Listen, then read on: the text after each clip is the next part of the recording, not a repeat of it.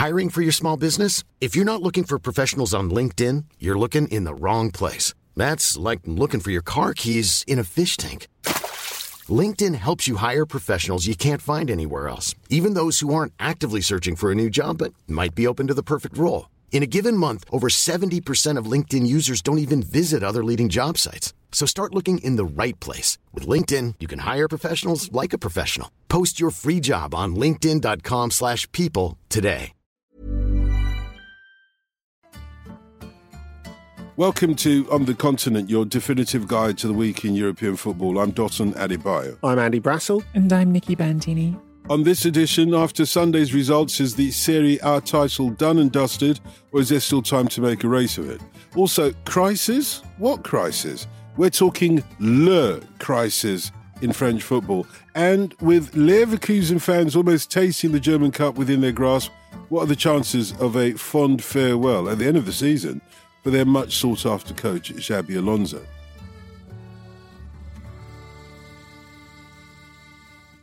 Nikki, what a cracker of a match. Was it a cracker of a match in Italy on Sunday? I thought it was. Yeah, I thought it was definitely. I was saying this to you guys just before we came in. I'm never entirely sure if it's like appropriate with On the Continent to bring in the Premier League and mention it, but I'm an Arsenal fan. People know this about me, and I was watching Arsenal Liverpool the same day, and I was going back and forth between that and the Atalanta-Lazio game as well earlier in the afternoon. And as much as I've enjoyed Atalanta this season, I was thinking, going back and forth between those two games, you can see a real gulf in quality here. There is an echelon that Atalanta, despite being fourth in Serie A, despite being a team that I think are really playing some nice football, is not at.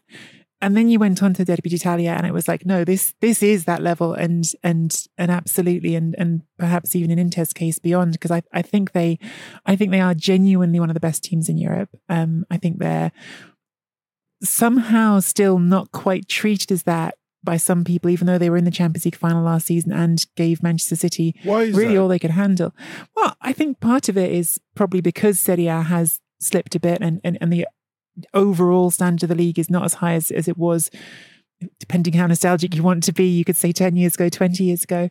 And I think that there is, in all things, Premier League centricness, which is why I slightly regret coming in with a Premier League comparison. But I do think they're playing really exceptional football this season, and I think they showed it against Juventus. I think Juventus were not, in the same way they've been all season, they were not also rans. They made the most of what they have. But I think you saw what all of us who've watched this title race closely have thought all year, as impressive as Juventus have been, as dogged as they've been, as stubborn as they've been to get up into this game with having only one loss in the entire season, they are not at that level which Inter are. Inter are really, really, again, in my opinion, one of the very best teams in Europe right now. And you kind of felt that, didn't you, when the Juventus players came off the pitch? You know, you looked at the faces of Vlahovic and Chiesa in particular, and they're like, well, what are we meant to do about that? Yeah. Like we're just not going to win it this season, are we? You know, it really felt like that. And it's weird to have, firstly, such a one-sided 1-0, but at the same time, as Dotun was saying at the beginning, it was really quite satisfying as well. You know, it felt like a full meal. And how much of that is because when the Derby d'Italia means something, and when there's something on it, it's a massive plus for Italian football. Yeah, I mean, look, the Derby d'Italia is such a fixture. Obviously, that name, the Derby of Italy, which dates back to Gianni Brera in the 1960s, was talking about a completely different era in Italian football, but it was a time when they were both winning league titles. There's plenty of people who've looked in more recent times and go, well, shouldn't the Derby d'Italia be Juventus and Milan? Because, frankly, Milan and Inter have right now exactly the same number of league titles, and Milan have won more in Europe. Juventus are streets ahead in terms of number of domestic titles won. But this fixture has a life of its own for other reasons that go beyond just the results. It goes back to controversies with Giuliano fouling Ronaldo and various sort of late season high impact fixtures, even recently, even when Inter went in the title race and they had that opportunity to help Napoli win the league a few years ago. And then Gonzalo Higuain punctures them in injury time at the death after they've been winning 2-1 on 10 men. There's so many stories woven into this narrative that the game always matters. But to speak to what you were just saying, Andy, about why this one felt meaty. The occasion, yes, absolutely. And of course, San Siro was brilliant like it always was. And there was incredible Medusa choreography from the Curva Nord. But I think Juventus, despite clearly being second best in this game, I do think they gave as good an account of themselves as you could have really sort of asked them to. And you think about Bremer with that extraordinary tackle to take the ball off the toes of Thuram when he's behind him in the first half. Szczesny making a couple of brilliant saves in the second half. Weston McKennie, who I think perhaps more than anybody embodies how this team has punched above its weight. Maybe that's a bad analogy given that Weston McKennie's lost a lot of weight this season, but someone who is making the most of the talent he has, going on this mazy run and putting Vlahovic in for the one real chance Juventus had, and unfortunately Vlahovic takes a heavy touch. I think Juventus stopped this from being a blowout, which it could have been. They made it into as good a game as they could. But again, there's just an absolute quality gap there, which you see in the likes of Lautaro Martinez, you see it in Thuram, you see it in Hakan Çalhanoğlu playing a 60-yard pass that takes out literally the whole Juventus team. That was a good pass, I must say.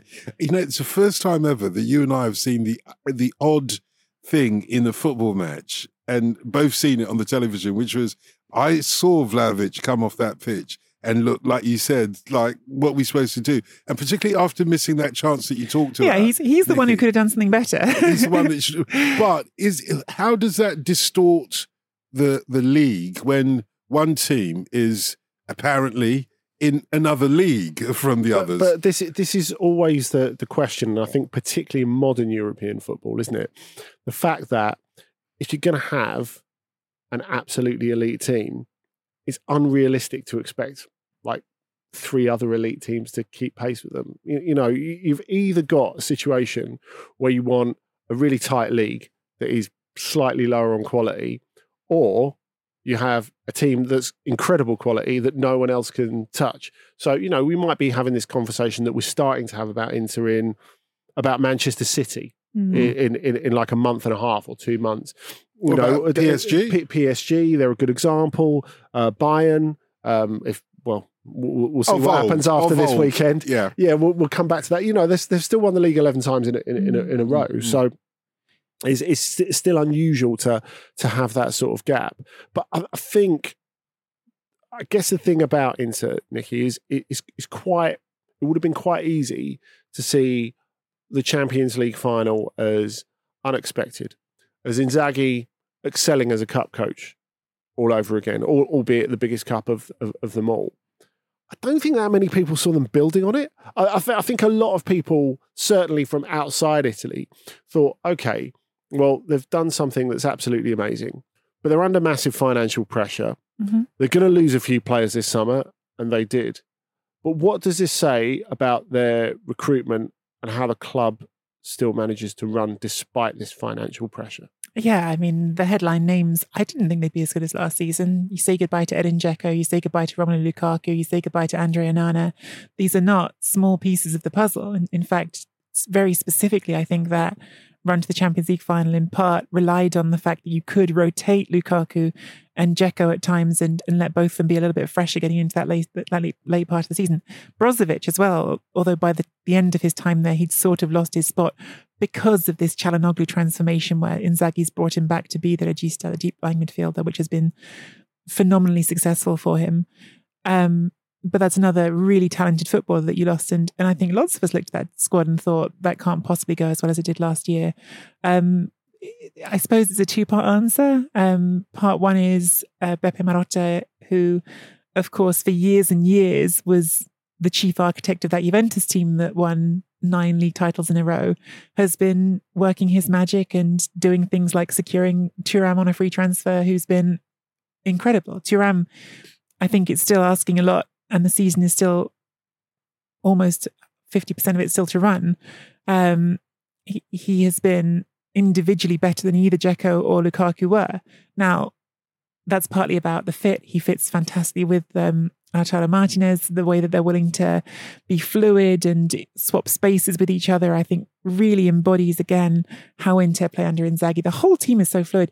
Benjamin Pavard, who's another of these brilliant signings Morata's made, literally was playing as the right-sided centre-back in a 3, but seemed to show up in the penalty area several times, including right before the goal, which was an own goal. He's there attempting and missing a scissor kick.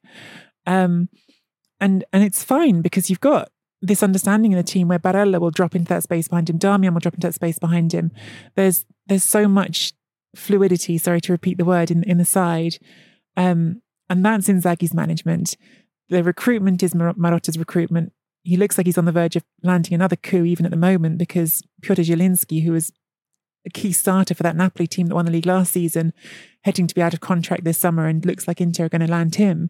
So Marotta's recruitment has been exceptional.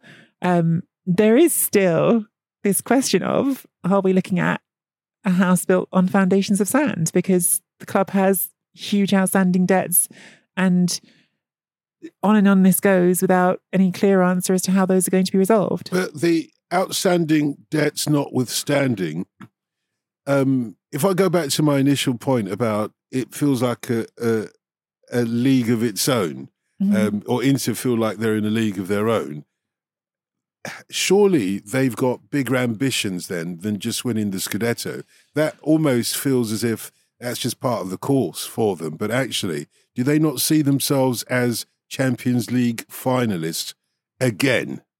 I think the league of their own thing needs a little bit of pushback because even now they're 4 points clear. Yes, it's 4 points clear with a game in hand. That game in hand is against Atalanta, who, even though I've just said not quite on level with Inter, they're still fourth in the table. So that's not a gimme. You don't take that as a... They've stayed there without Lookman in the last month as well, which has been big. He's been doing really well for us. What's he been up to?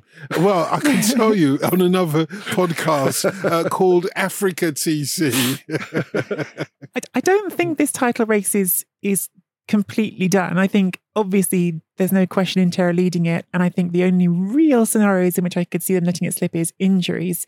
But I still say, and this is where you start talking about those sales, if Lautaro gets injured, we might have some questions. Yeah. If Çalhanoğlu gets injured, we might have some questions. There's a couple of players in that team who you look at and think those are really fundamental, and those are injuries that you might not handle as well. Because we saw even at the end of this game, Marko Arnautovic come off the bench and fail to score another sitter. He hasn't been a good signing. Alexis Sanchez is not at the level of Lautaro or Thuram at all. So up front in particular, they are thin. But yes, I think that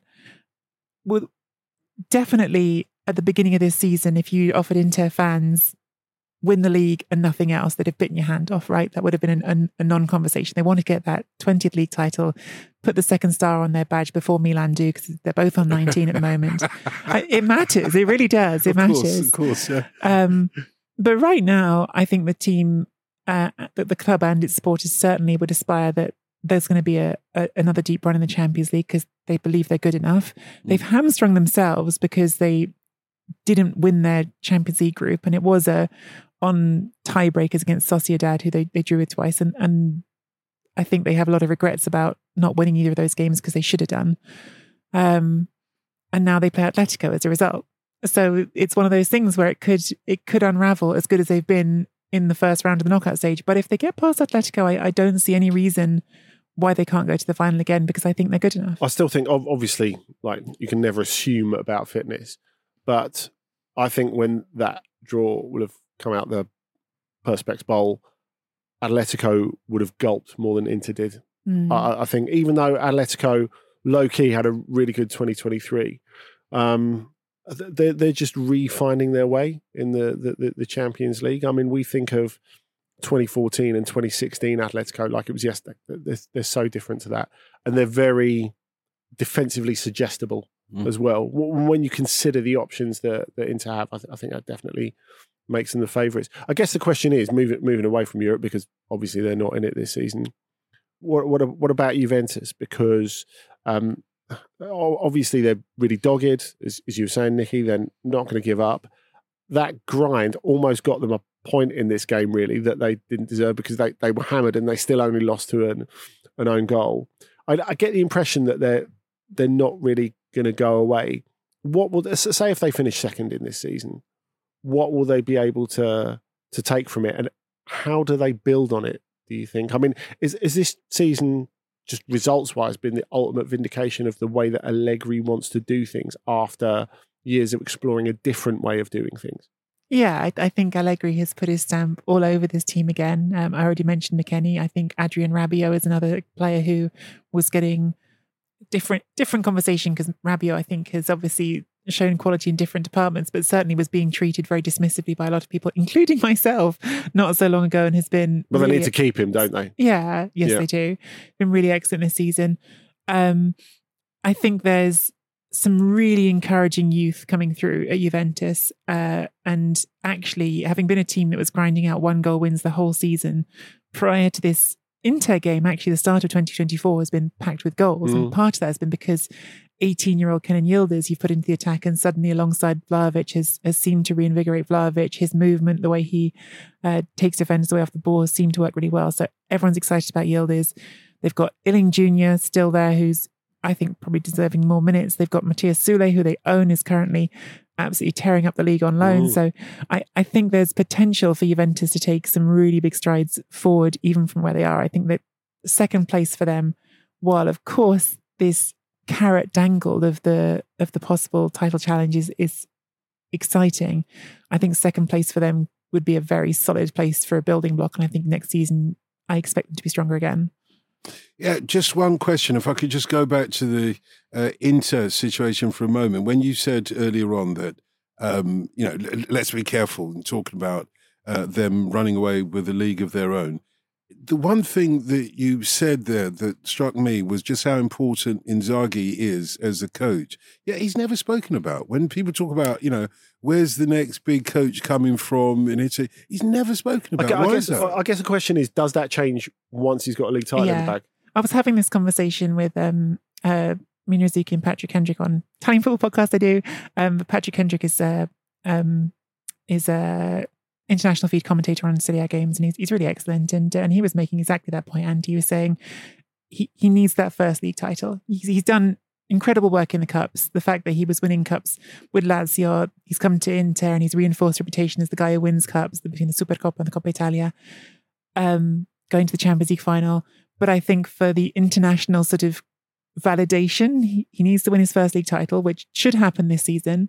And then I think you're going to start seeing him get much more acknowledgement, because he does deserve it. He's definitely, I can talk about talented players in this team, but I think when you look at Çalhanoğlu's the obvious one to keep coming back to, but also Henrik Mkhitaryan alongside him. Mkhitaryan's having an exceptional season, and that is to Inzaghi's credit, as is the fact that he's been doing something he gets criticised for a lot, which is making these substitutions often in the second half, rotating his fullbacks, making sure everyone gets minutes, which I think has kept the team fresher late into the season. You see, when you said international validation, you took me back to where you started, the Premier League. All of a sudden, I just thought, Chelsea coach 2026. Do you know where it took me to? It's when you go on one of those trains in Italy and you haven't stamped your ticket beforehand and they're saying, validation, and they're saying, English, no Italian, validation. It happened to me. Did you know you can use the Trainline app now? You don't even have to. How was I to know?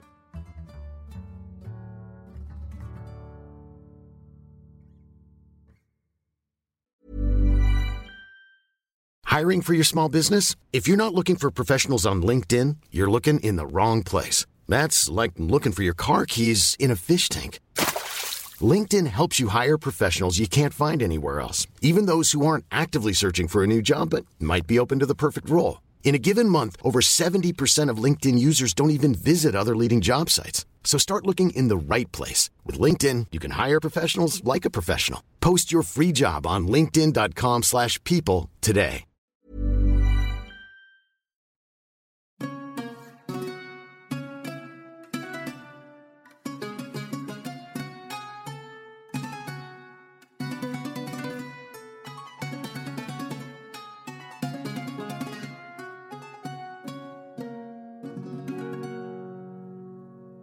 What difference a game makes in Serie A, but what difference a game, one fixture, makes in the French Prem as well. Ligue 1, Marseille versus Lyon, Andy. That was the game of the weekend, as it were. And, it didn't go the way that Marseille wanted it to go. No, it didn't. And I think a lot of people looked at this from the outside and thought this match was capital for Lyon. And it was, of course. They're trying to get away from the relegation zone still. They're on the back of a defeat to Rennes at home, which really cost them. Now, after them beating Lille in the Coupe de France last night, they've won 7 of the last 9 under Pierre Sage, their interim coach. Well, interim till the end of the season coach. And, that sounds great. Those 2 defeats have still really stung and still really cost them. But of course, because of all that talk about Lyon and them being the biggest spenders in Europe in the big 5 leagues of Europe in the transfer window, and that it's remarkable that recent Champions League semi-finalist and such a big club has been glued to the relegation zone for most of the season. It's easy to overlook Marseille and the difficulties they have. I think coming out the back of this, which was a 1-0 win for Lyon in Lyon at Dessines last Sunday, I think maybe now people are starting to realise that actually not necessarily Rino Gattuso is under pressure as the coach, but the whole club is under pressure. The players, the president, the board, the ownership, Frank McCourt, the culture, everything about it. And, there has been a rising tide of discontent amongst those fans and amongst the very vocal supporters groups for quite a long time. But what you've got to realise, Marseille really hate Lyon. As people will have seen. And the feeling is mutual. Yeah, but I think it certainly is. But as we saw from, of course, those really unsavoury scenes that saw the first game originally abandoned when the Lyon coach was attacked, and of course Fabio Grosso, the then coach, was injured, and all the rest of it. But what that means, in a football sense, is you cannot turn up to an Olympico because it's Olympique Lyon and Olympique Marseille. You cannot turn up to an Olympico and play like this. Now, if Gattuso was in a weaker position, in other words, if people were concentrating more on what's happening on the pitch and less on what's happening upstairs, there would be some questions to ask. I mean, he was frank, as he always is. He said, we didn't deserve to win it, etc., etc., etc.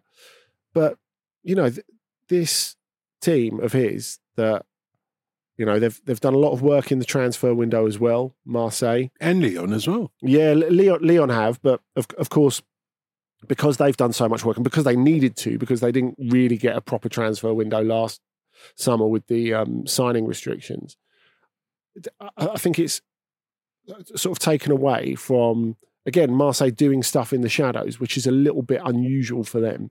The fact that they have been busy in this transfer window, which is really underlined what bad business they've done in recent windows. That's normally what happens when you're busy in January. It's because you've made a bad job of your recruitment before, or because things have gone really badly in the first half of the season. But it was remarkable in that Amin Ari hit the crossbar after 3 seconds. 3 seconds. He had a shot from the halfway line from kickoff and it hit the crossbar. It all counts. And you're thinking, or not, as the case may be. And after that, you're thinking, okay, they've come in with a bit of effort. And afterwards, nothing.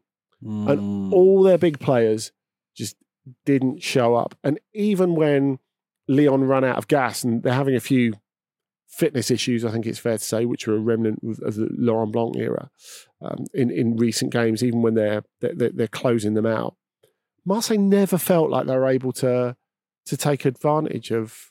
But that's something Gattuso's spoken about with his team as well, fitness issues. Sort of trying to force a mid-season training camp almost in terms of the way they're approaching their fitness. And I don't think that's generally very effective. To ask people in the middle of a packed schedule to try and build their fitness levels up is difficult. What's gone wrong then? Is this a existential crisis, to use a French philosophical word? Yeah, I think it probably is. And I think the man who's really under the microscope at the moment is Pablo Longoria, the president. Now, he's got a really interesting background. He's not even 40 yet, and he's been president of Marseille for a good few years now. He was the sporting director before. He was an agent before that. He's got a very, very interesting backstory. So he's worked at Valencia, worked at a number of other clubs as sort of director of football or adjacent to director of football. And I wonder if this is actually the source of quite a few of their problems. I mean, he was dropped in as almost an emergency president. But when that happens, you want a stability candidate, don't you? But of course, he is, by his nature, used to having really busy transfer windows. And for that reason, it feels as if nothing is stable. Now, you talked about Alexis Sanchez before. It's amazing to me how maybe he's realising now how much more value he had at Marseille than he had at Inter. Mm. So at Inter, he's not as important as he was the first time. Mm. He's a bit peripheral because he's got great players ahead of him and he's getting on a bit.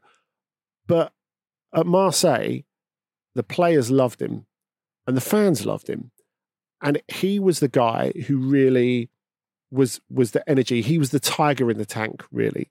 He was the guy who sort of gave that team emphasis and momentum. And I can't stress enough how important that is at the Velodrome. Now, Aubameyang... Smiling at Tiger because, of course, in Italy, he did that whole, I'm a lion in a cage, and he posted a quite gruesome picture of, a lion covered in blood over... Are you saying I've demoted him as a tiger? Tigers are bigger than lions, aren't they? A king of the jungle, though, isn't it?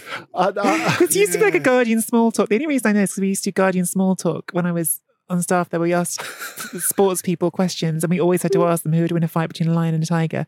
I don't know where that came from, but that was always one of the questions we asked. If it's a Bengal tiger, yeah, he's in with the shout. Tigers are literally tigerish. Yeah. I think you got the casting vote here. Thank you. But I think it's funny that Aubameyang has actually had an all right season after a difficult start. Mm. He cannot be that player. He has got flair. He's got personality. Mm. He can score goals. He can't drive a team like Alexis. And they're really missing that. It's only one of the problems. But if you look at the amount of transfers that Longoria has made in recent windows, I mean, last January, they broke their transfer record to bring in Vitinha for 30 million euros. Young player, needs a bit of time, enormous potential. And after less than a year, they decide, it's not working. And they send him off on loan to Genoa, which is Genoa is like the Marseille dumpster for signings that don't work, isn't it? Yeah, I'm just thinking about this sort of stability question though, and that actually that personality question as well, because of course Gattuso's only there in the first place because Marcelino looked around at this toxic environment around the club and fans piling in and I mean generally behaving as one of the most toxic fan bases in Europe, and said, I don't want to be part of it. And it almost feels like you hire Gattuso because you think he's such a strong man, because that's his reputation, that he can stand up to it. And there was something Didier Deschamps, I think, said this week, saying the problem is everyone wants Gennaro Gattuso, the manager, to be Gennaro Gattuso, the player, which is not a fair expectation. And I mean, to be fair to Gattuso, he does still puff up and shout and do all that sort of visible stuff. But I almost feel like in this situation, I remember when he was at Milan, there was at least one game, maybe a couple, after a win against Lazio. I remember doing a win against Lazio. He got into a huddle in the middle of the pitch and let all of his players just slap him. They were literally all slapping him around the face. And he was saying this is a way to get attention. I say, making a joke about it. Sometimes players can't get in the team. That's how they can all. But it almost feels like that's become his role as a manager now, is to just be like a literal punch bag. And it's okay, well, we'll bring him in and now everyone can do Gattuso out. And not saying he's a great manager, because I don't think he is, unfortunately, but it feels like the whole environment around that club is sort of, again, toxic in a sort of structural way.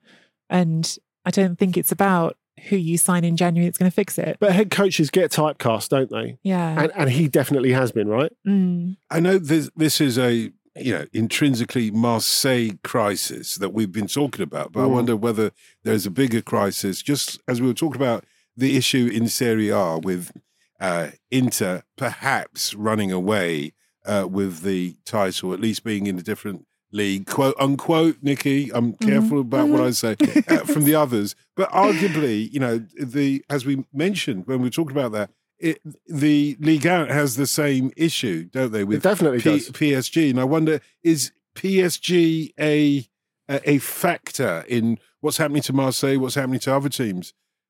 I think partly, yeah. I think they're an easy bogeyman to blame because, of course, financially, with the backing they have, they should win the league every season.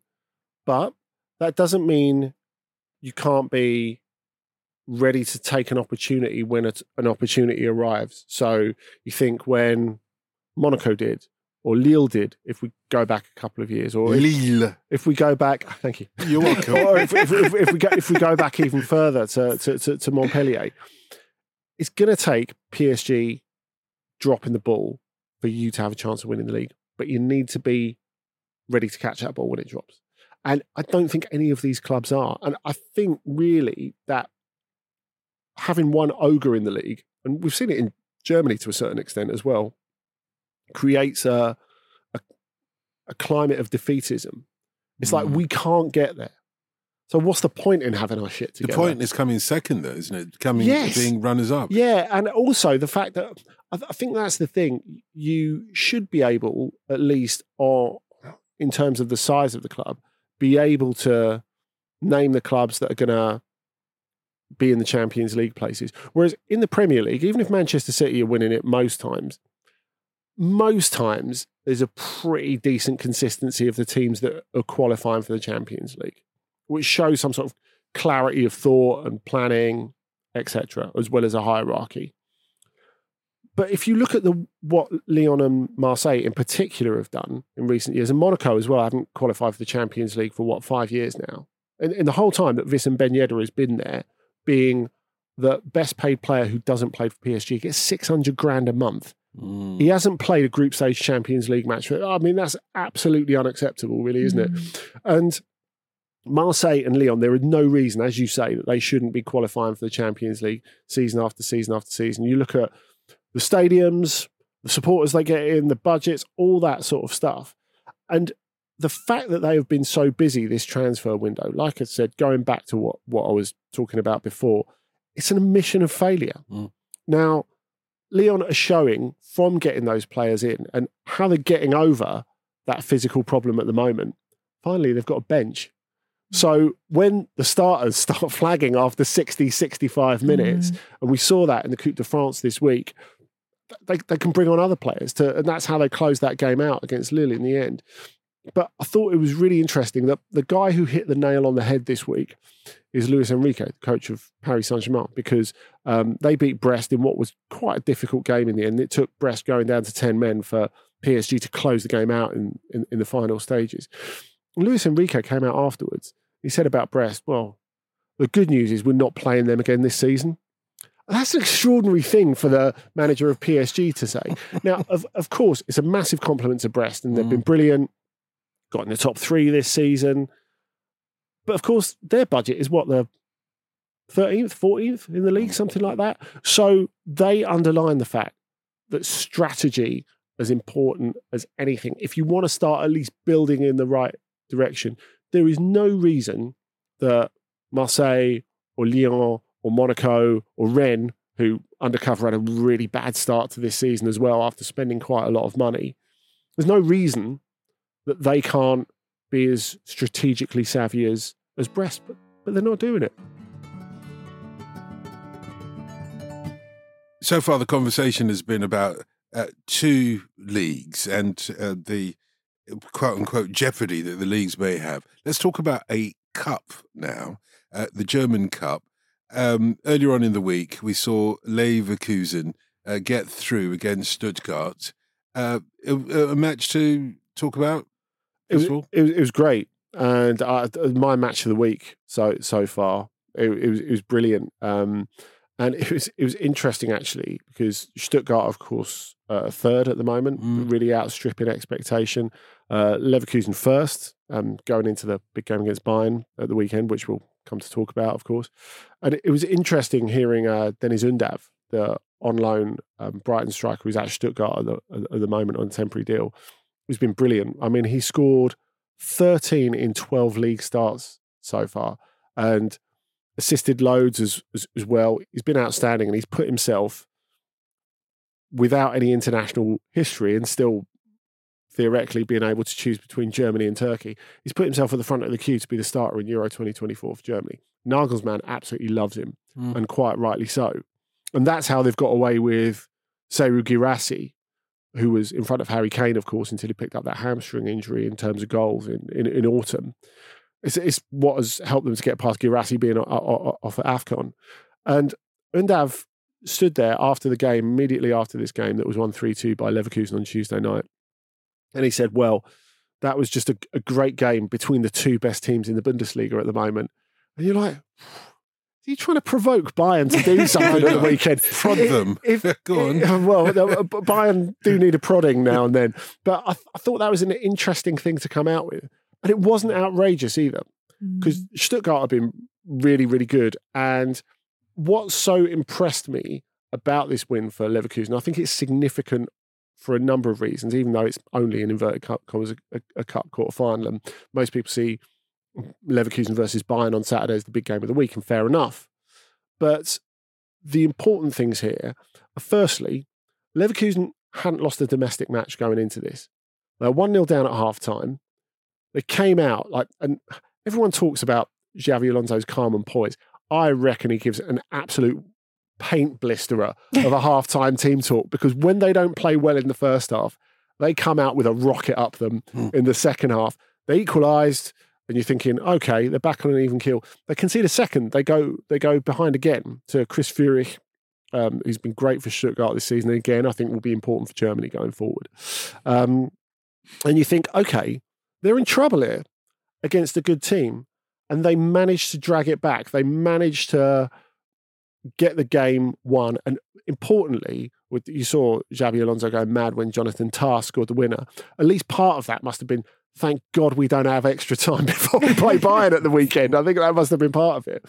But the other level on which it's significant is the fact that not just because they've got this big game at the weekend, not just because they keep that unbeaten run going, but they've not won the DFB Pokal, the German Cup, since 1993. You know, they're called Neverkusen for a reason, or nicknamed Neverkusen for a reason.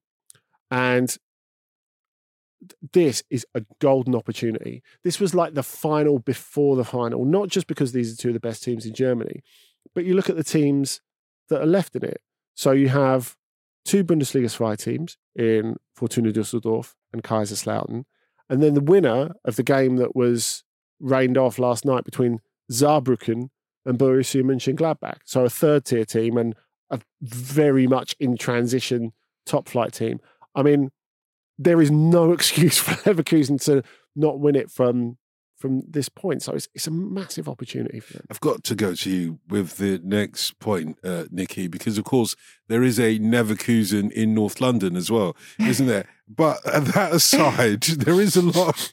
Well, I knew you'd enjoy that. There is a lot of interest in what Xabi Alonso does next, not least because of a certain vacancy that has been announced by a German coach at Liverpool. It all feels almost too convenient, doesn't it? Because the last coach to knock Bayern off their perch in Germany came over and became Liverpool manager, has had a very successful decade in charge, and now potentially the next manager to knock Bayern Munich off their perch in Germany could just step in and replace him. That would be a very... I've thought about every angle of it. I'd not actually thought about that angle of it. Yeah, it'd be a very convenient succession, wouldn't it? Just Liverpool just wait until every time someone knocks Bayern out of the way, right, they can take the job.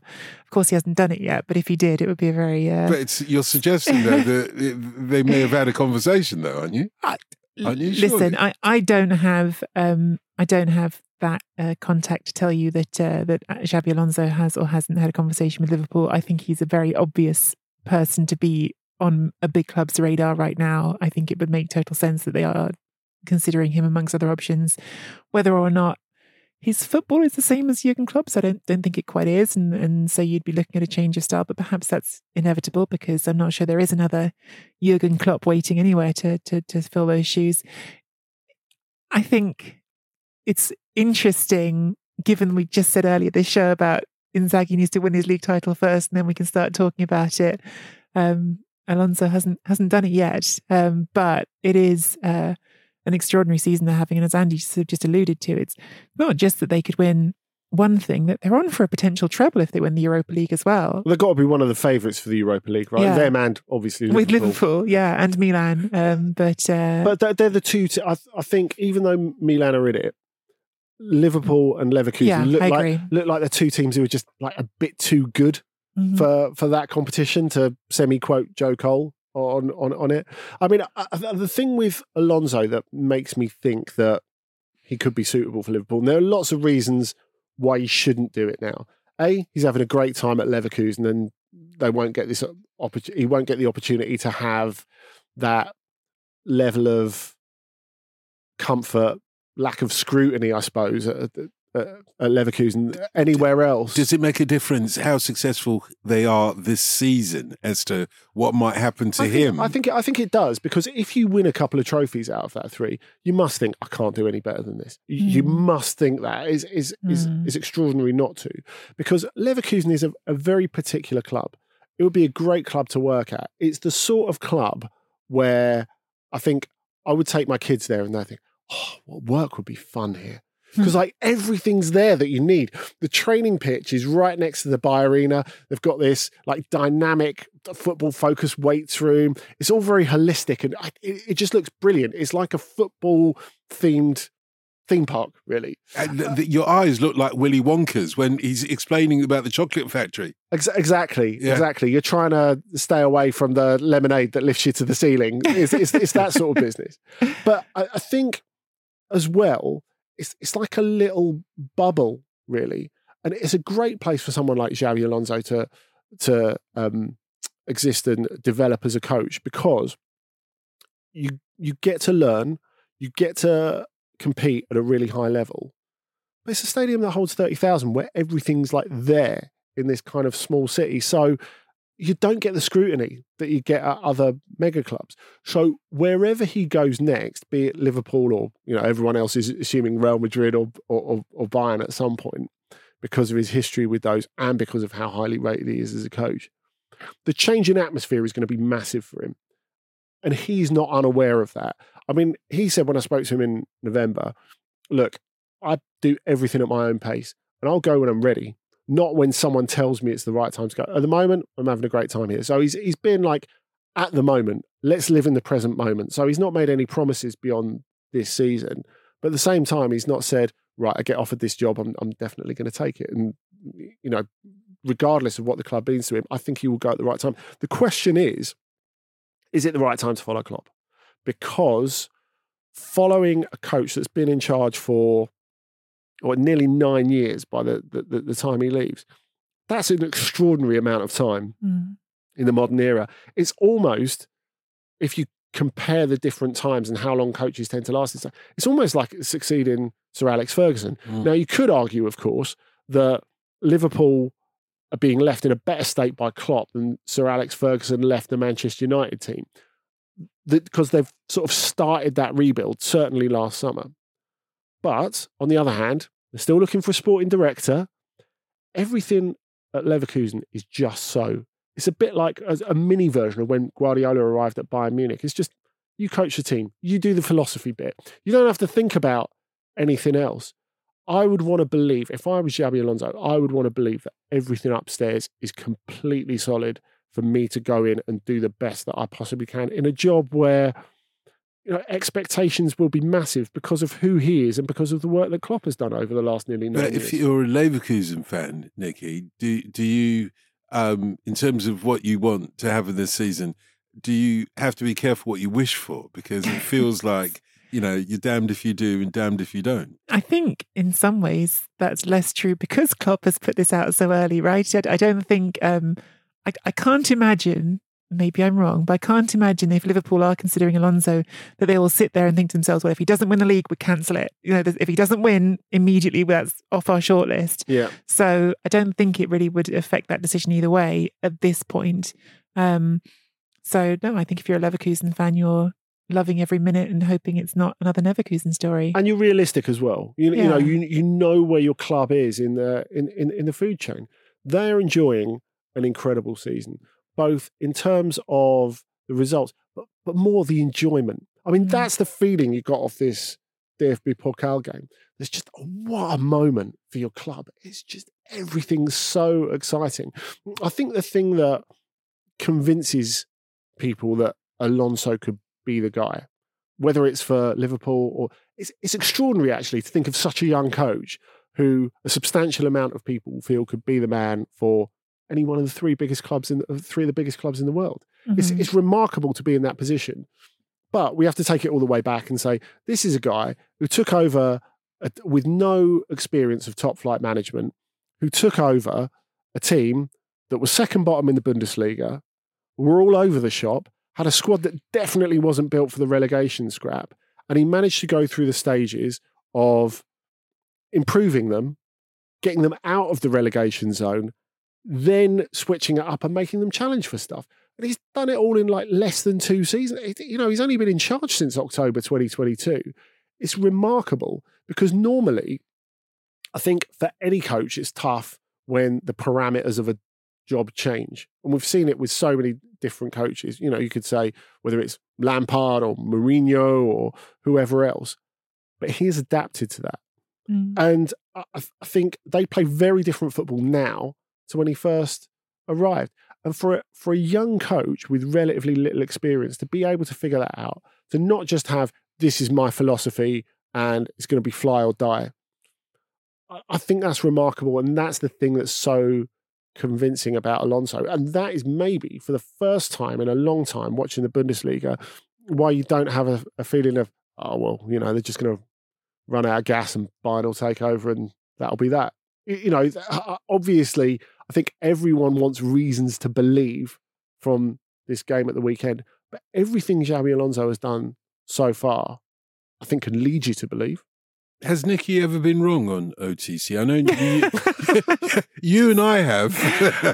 Oh my God. But, we'll find out. No pressure. Well, talking of which, it's time for you both to suggest a game of the week. So I've definitely been wrong about those sometimes. Well, let's see how you do this time. All right, do you want to go first? Yeah, on this? I can go first. I'm going to go with Roma against Inter because I think Roma are interesting right now. Daniele De Rossi obviously has replaced Jose Mourinho as manager. He's won his first 3 games in charge. I think after all the many, many conversations we had on this podcast about Roma's attachment to Mourinho and what it was going to look like moving on from him, it's been really interesting to see them start quite emphatically under De Rossi. They won 4-0 against Cagliari on Monday night. I have a strong hunch that winning start is going to come to an unambiguous end against Inter. I think there is still a real quality gap. Having said that, they go to this game with the most important pieces healthy. Dybala's healthy. Lukaku's healthy. Lukaku might just have a point to prove against Inter. Pellegrini is scoring goals in a way that he wasn't under Mourinho. It's an interesting game on Saturday at 5:00. And just for you, Dottin, because last time I was asked about the food to go with it. Yes. And you were unhappy with me because you said I never choose meat. So I've made sure that I've chosen a meat dish this time, abacchio, which is like a Roman way of cooking a lamb chop. It's generally a very specific kind of lamb, very young and milk fed to get the real deal. But it's a way of cooking the lamb chop with browning it off at first with some oil and anchovies. Then you cook it in a roasting pan with some wine and other bits added to that, and then serve it with some little finely chopped roast potatoes. I've never seen you scribbling so quickly, even when you're doing the running order. Look at the smile on my face. If it's good enough for the Romans, good enough for us, I like to think. There we go. What about a game of the week from you? It's an obvious one. We've kind of just been touching on it. It has to be Leverkusen versus Bayern Munich. Saturday night, 5:30 UK time. Very much the top spiel in the Bundesliga. That's when they have the big game. It's like their Super Sunday on the early Saturday evening, and there's so much to look forward to about this game. And of course, me and Archie Rintut are going to be doing a OTC reacts on it on Monday. So look on your feed for that. Archie's going to be at the game. If you're going to eat something with this, well, this would be a bit impractical if you were at the game, but if you're at home, I would say go for a Schweinshaxe, which is Same to you, with knobs on. It's steady, you will like it. It's a pork knuckle. I do it very well in Cologne, and trust me, if you're going to Leverkusen, you're going to be staying in Cologne. I think it's something that's like hearty. It's winter. It's something that you can have any type of like sort of potato dish or like sauerkraut next to as well. Celebrate the end of German winter with the best that Germany has to offer. Do they not know how to spell vegetarianism there? I tell you what, actually, last couple of times I've been to Dortmund, the amount of vegetarian twists on traditional food has been very, very impressive. Oh. There's a substantial vegetarian menu. We're not talking about, British pub and veg lasagna or nachos in the 90s. They've made big strides. Well, you don't want a Game of the Week recommendation from me, but let me just say, this weekend there is a date with Destiny in Abidjan. Thank you for listening to On the Continent. Make sure you join us again tomorrow for Ask OTC, where we will be answering all of your questions about the latest news from the world of European football. And do make sure to subscribe in your podcast app so that you never miss an episode.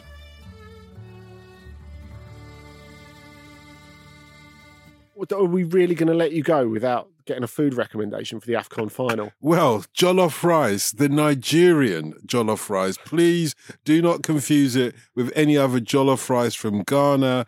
You might confuse it with jollof rice from Senegal, because after all, that's where it comes from. On the Continent is a Stack production and part of the Acast Creator Network.